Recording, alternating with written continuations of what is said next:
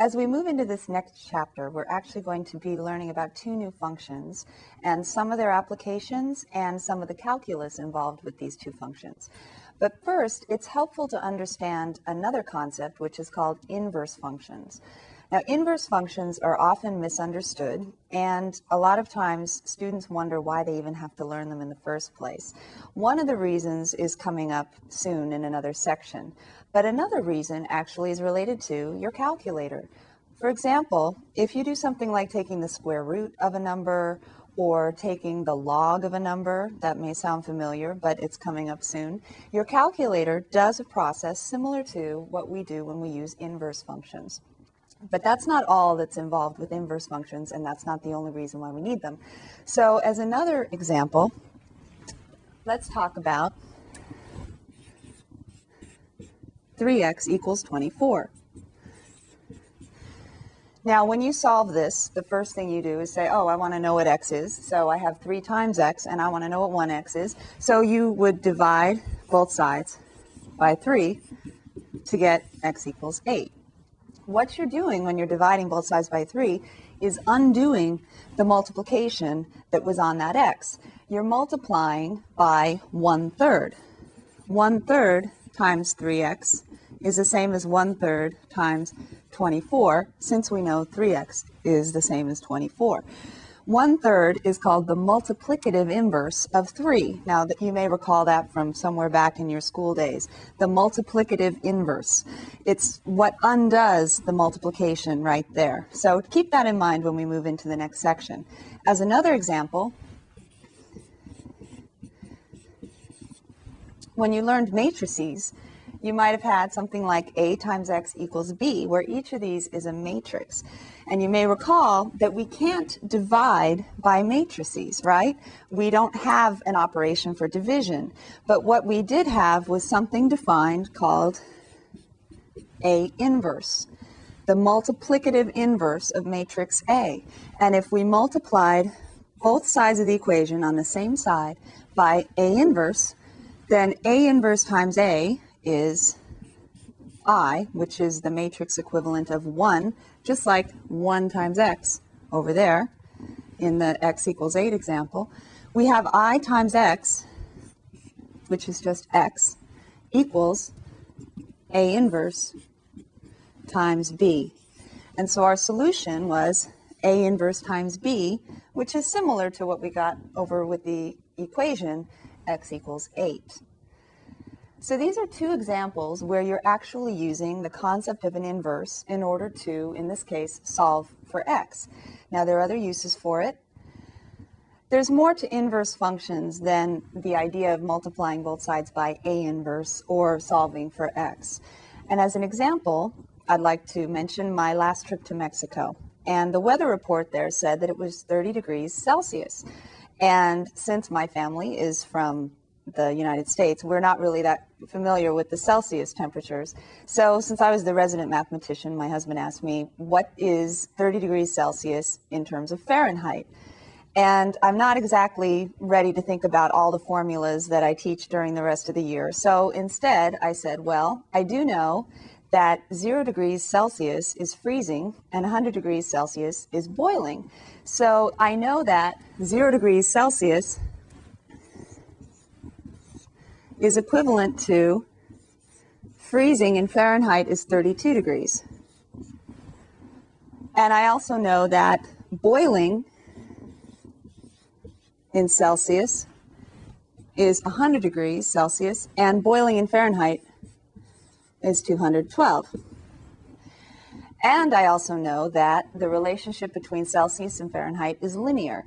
So you may recall that if you have 2 points, and you know the relationship is linear, you could find the formula that relates Fahrenheit to Celsius.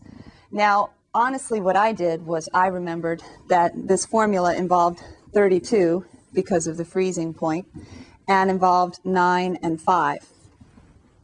And in order to remember where they go, I would say, okay, let's see, something degrees Celsius is linear, so it's going to be some slope times the degrees, put that the other way, something in degrees Fahrenheit is equal to the slope times something in degrees Celsius plus 32.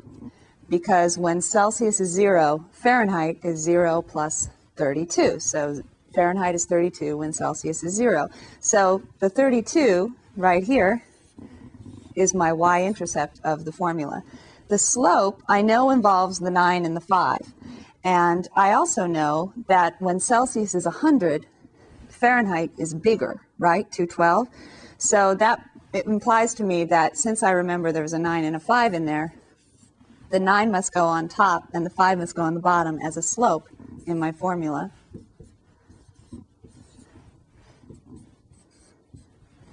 And then I double check. When Celsius is 100, divide 5 into 100, you get 20.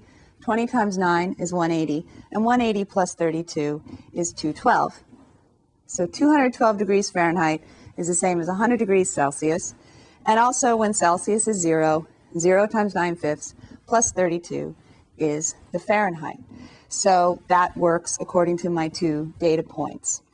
So I have a formula that relates Fahrenheit to Celsius, and it's linear. And so if I know that Celsius is 30 degrees,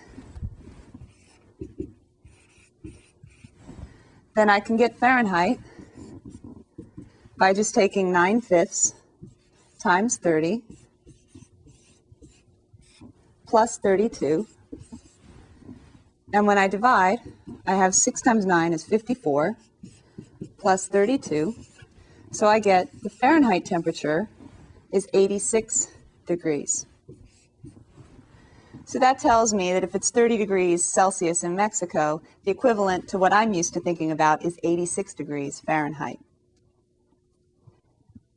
Now we haven't actually discussed inverse functions yet, but what we do have is a function, Fahrenheit, a function of Celsius. And what I've done is to make a table using the relationships we already know. 0 degrees Celsius is 32 degrees Fahrenheit, freezing. 100 degrees Celsius is 212 Fahrenheit, boiling. 30 degrees Celsius, we found out, is equivalent to 86 degrees Fahrenheit. And I put another one in the table for you to find. Celsius is 20. What's Fahrenheit? Go ahead and pause and find that number and put it in the table. So what'd you get for Celsius being 20? Fahrenheit, 9/5 times 20. 5 goes into 20 4 times. 4 times 9 is 36. And 36 plus 32 is 68 degrees Fahrenheit. So hopefully you got 68 degrees Fahrenheit, and you can see we just have a function, a linear function, that you learned a long time ago.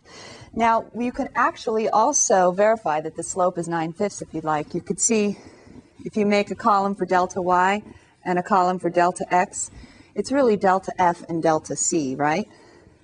But we're used to x and y. So I do want to point out, though, that one of the most confusing parts about inverses is the fact that these x's and y's seem to change on you. So it helps sometimes to think about f and c instead. So looking at delta f, the change in the outputs, if you look at each of these, 68 minus 32, you have 8 minus 2 is 6, and 6 minus 3 is 3. There's that 36 we used before, right? 36 plus 32 gave us a 68 in the first place. Anyway, moving on, 86 minus 68, 16 minus 8 is 8. I borrowed 1, so then I have 18. And right here, 12 minus 6 is 6, but I borrowed 1, and then 10 minus 8 is 2, but I borrowed 1. I have 126 here. If you check the delta x's, 20, 10, and 70, notice that these numbers are not constant, and that's not a problem, because with linear functions, it's not that the delta y has to be constant all the time or that the delta x has to be constant, but the ratio of the two does. So if you double check this, 36 over 20 reduces down to, each of these are divisible by 4, 9/5.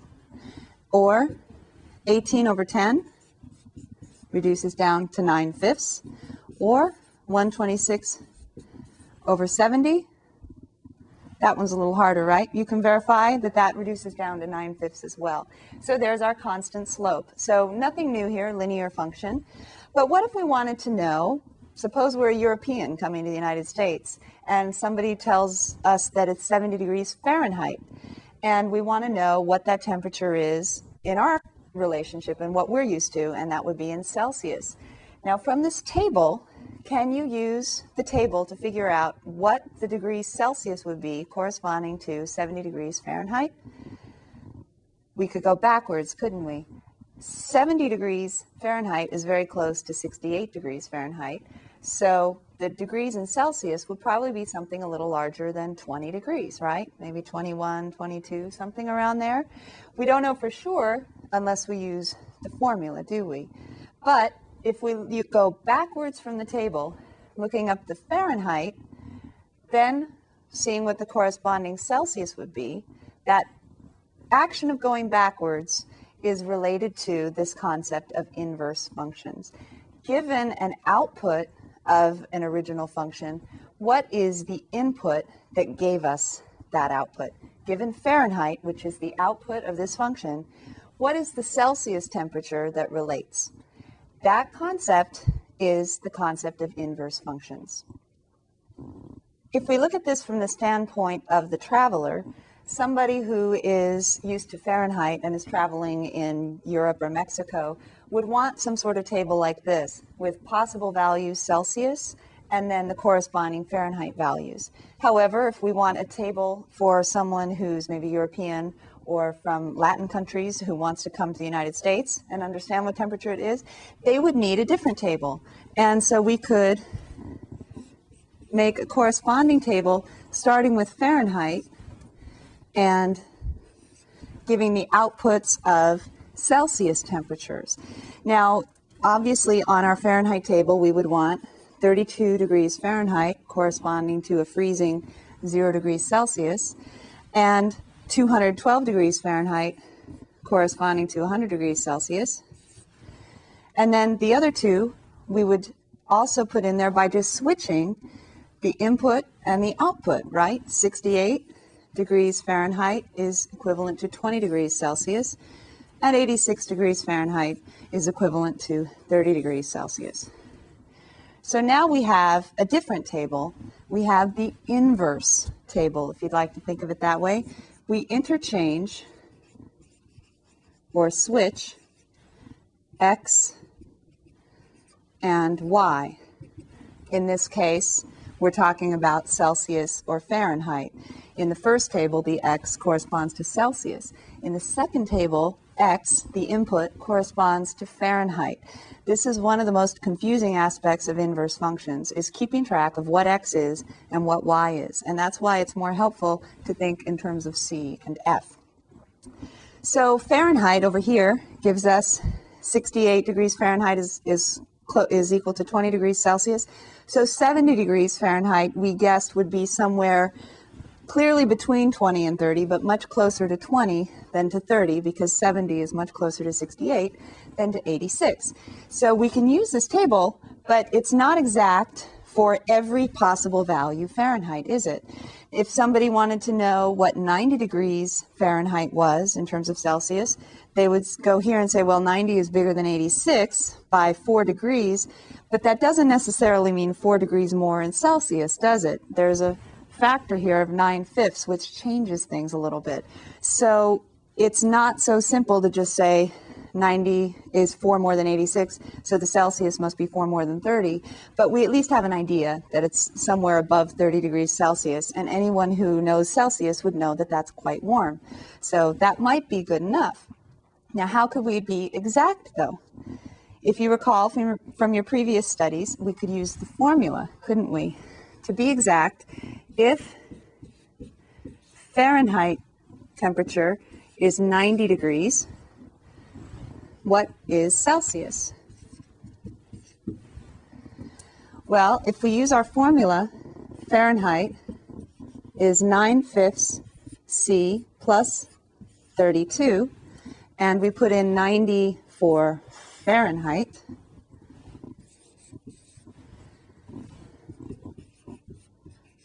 then we can solve for Celsius, can't we? Subtract 32 from both sides. This is nothing new. This is not really doing anything that you haven't already learned, right? 10 minus 2 is 8, and 8 minus 3 is 5. So we have 58 equals 9/5 C. C is what we're looking for. So we multiply by the multiplicative inverse, 5/9. And whatever that number is our Celsius temperature. 5/9 times 58. And I can tell you that I know that that's going to be between 30 and 35, and it's approximately equal to 32 degrees Celsius. So notice that even though it was 4 degrees more than 86, 90, it's not 4 degrees more than 30 in Celsius. It's actually only about 2 degrees more. So there's our temperature in Celsius given a temperature in Fahrenheit.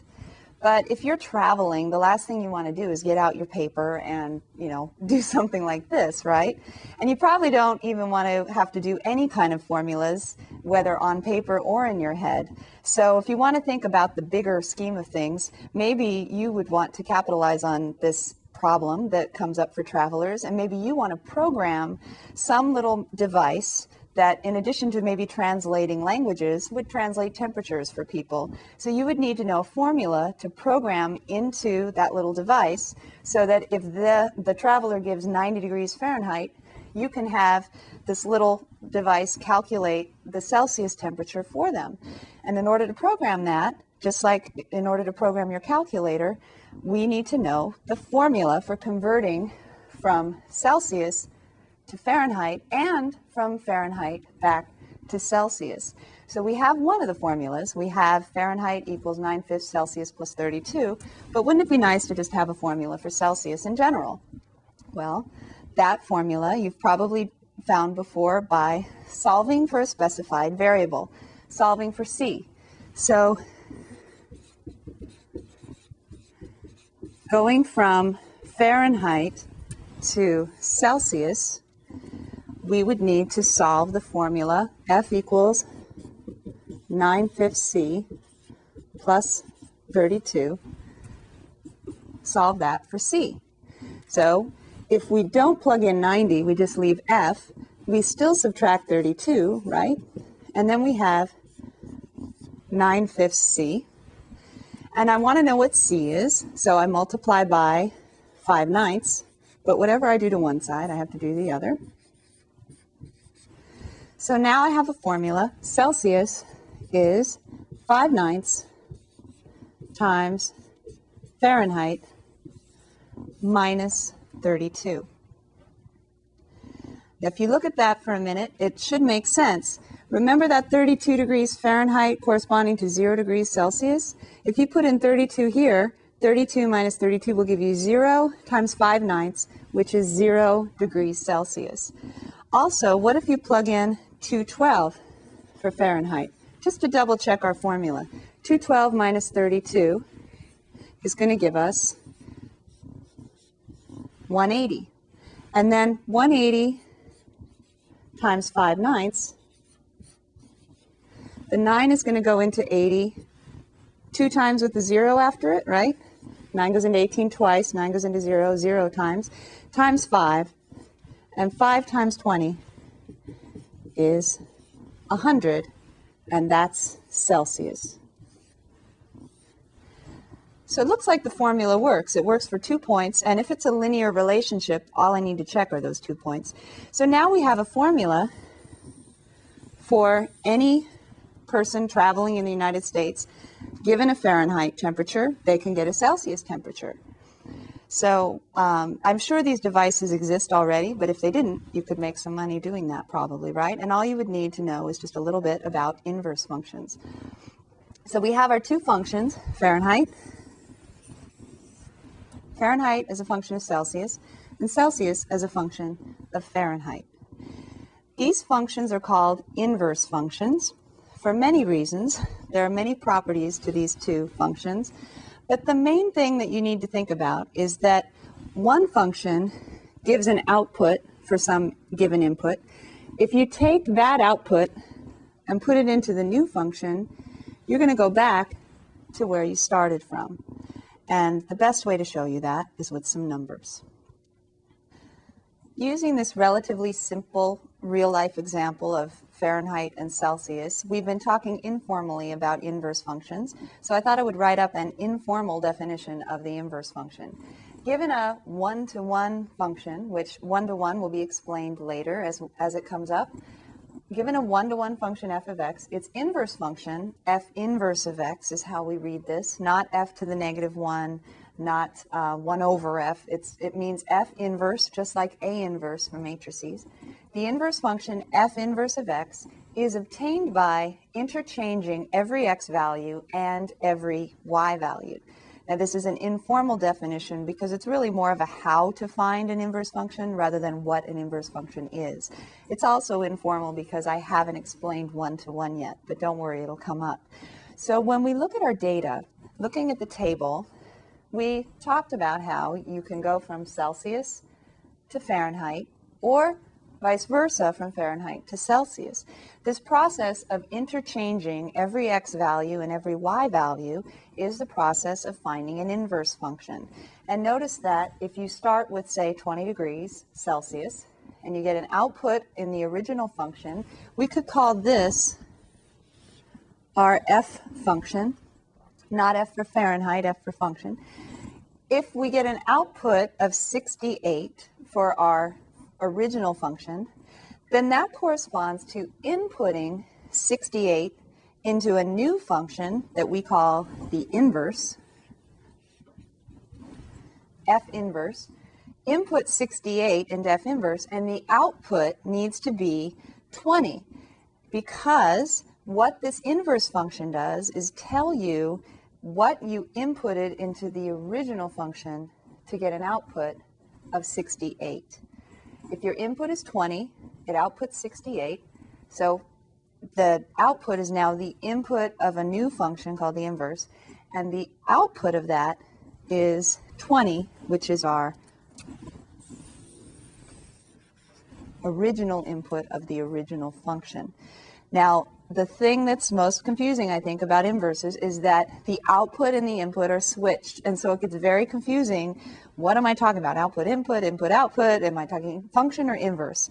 So think about the temperature. 20 degrees Celsius gives 68 degrees Fahrenheit. If you want to go backwards, if you're given 68 degrees Fahrenheit, then that came from 20 degrees Celsius. And so that's why the two values are interchanged. Another example, 30 degrees Celsius gives an output of 86 degrees Fahrenheit. So the inverse relationship is 86 degrees Fahrenheit gives an output of 30 degrees Celsius, which takes us back to where we started.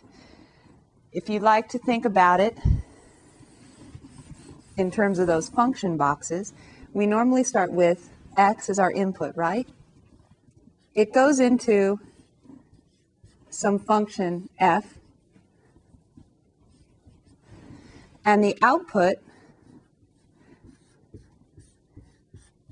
we call f of x.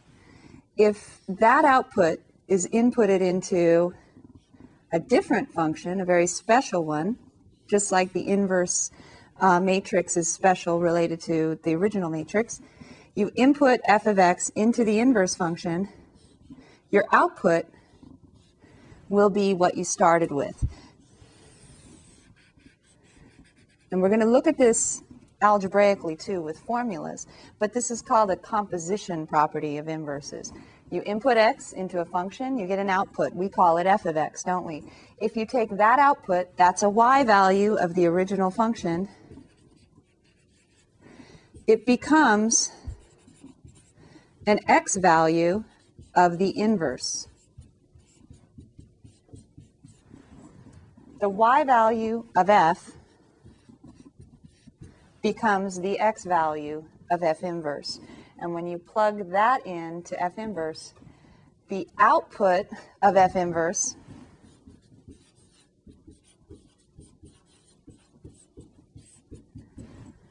is the same as the input of the original function. So that's what's most confusing, I think, about inverses, is that when we say x, we can be talking about x, or we might even be talking about y if we're looking at the inverse function. So it can be kind of confusing. Just kind of take this in, make a note of it, and when we go through examples, you can look at it again.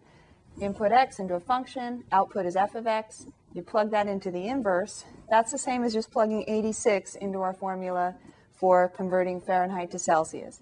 You plug in that output from the previous function into the inverse function, and the output of the inverse was the input of the original function. So looking at it using our two formulas, let me erase some of this. F equals 9/5 c plus 32.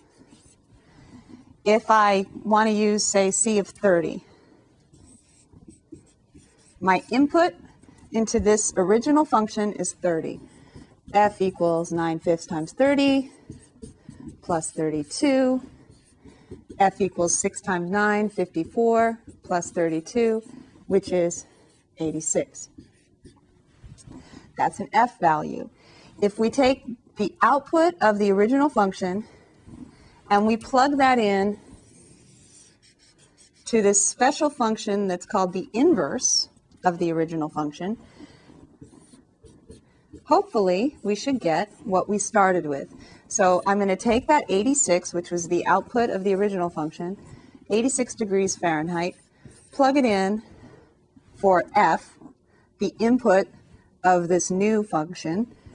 Celsius is 5/9 times 86 minus 32. 6 minus 2 is 4. 8 minus 3 is 5. 9 goes into 54 6 times. 6 times 5 is 30. So I got back the Celsius value that I started with in the original function. As we move forward, we're going to be working with these things called F and F inverse of X, and they're not necessarily going to have a context in terms of temperature. So I'd like you to remember the temperature example when you're keeping track of what's an input and what's an output. And when we do this thing called composition of functions and their inverses, you'll see that you should get back to where you started from, and the thing that you usually start with is your input, X. So this 30 could be thought of as X, and notice we plug it into the first function, then we plug that output into the inverse function, and back we get where we started, which we're often going to call X.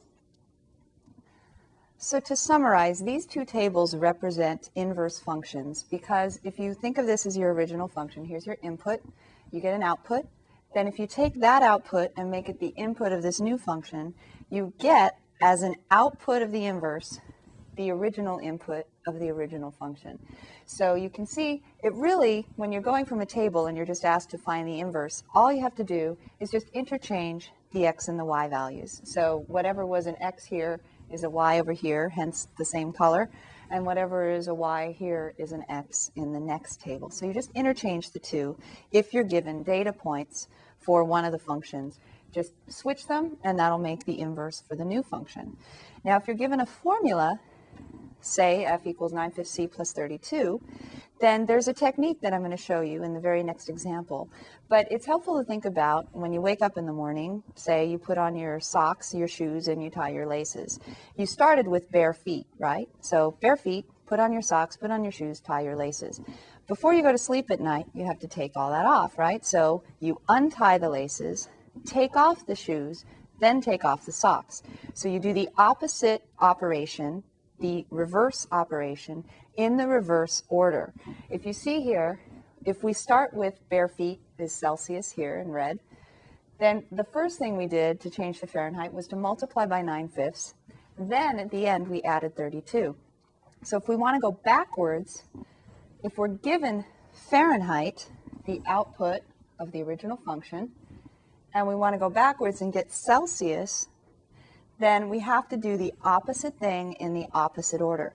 So the last thing we did in the original function was to add 32. So the first thing we do in the inverse function is to subtract 32.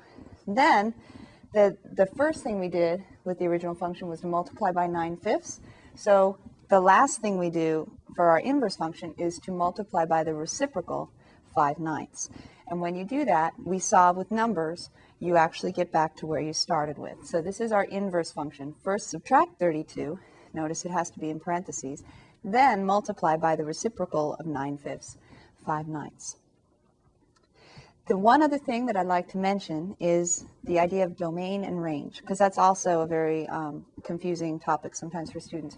The domain is just the set of all possible x values for a function.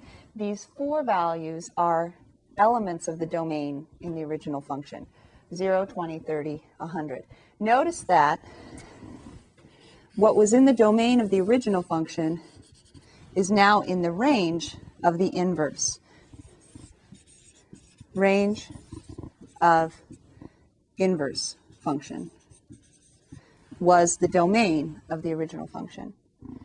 And similarly, the range of the original function is now the domain of the inverse.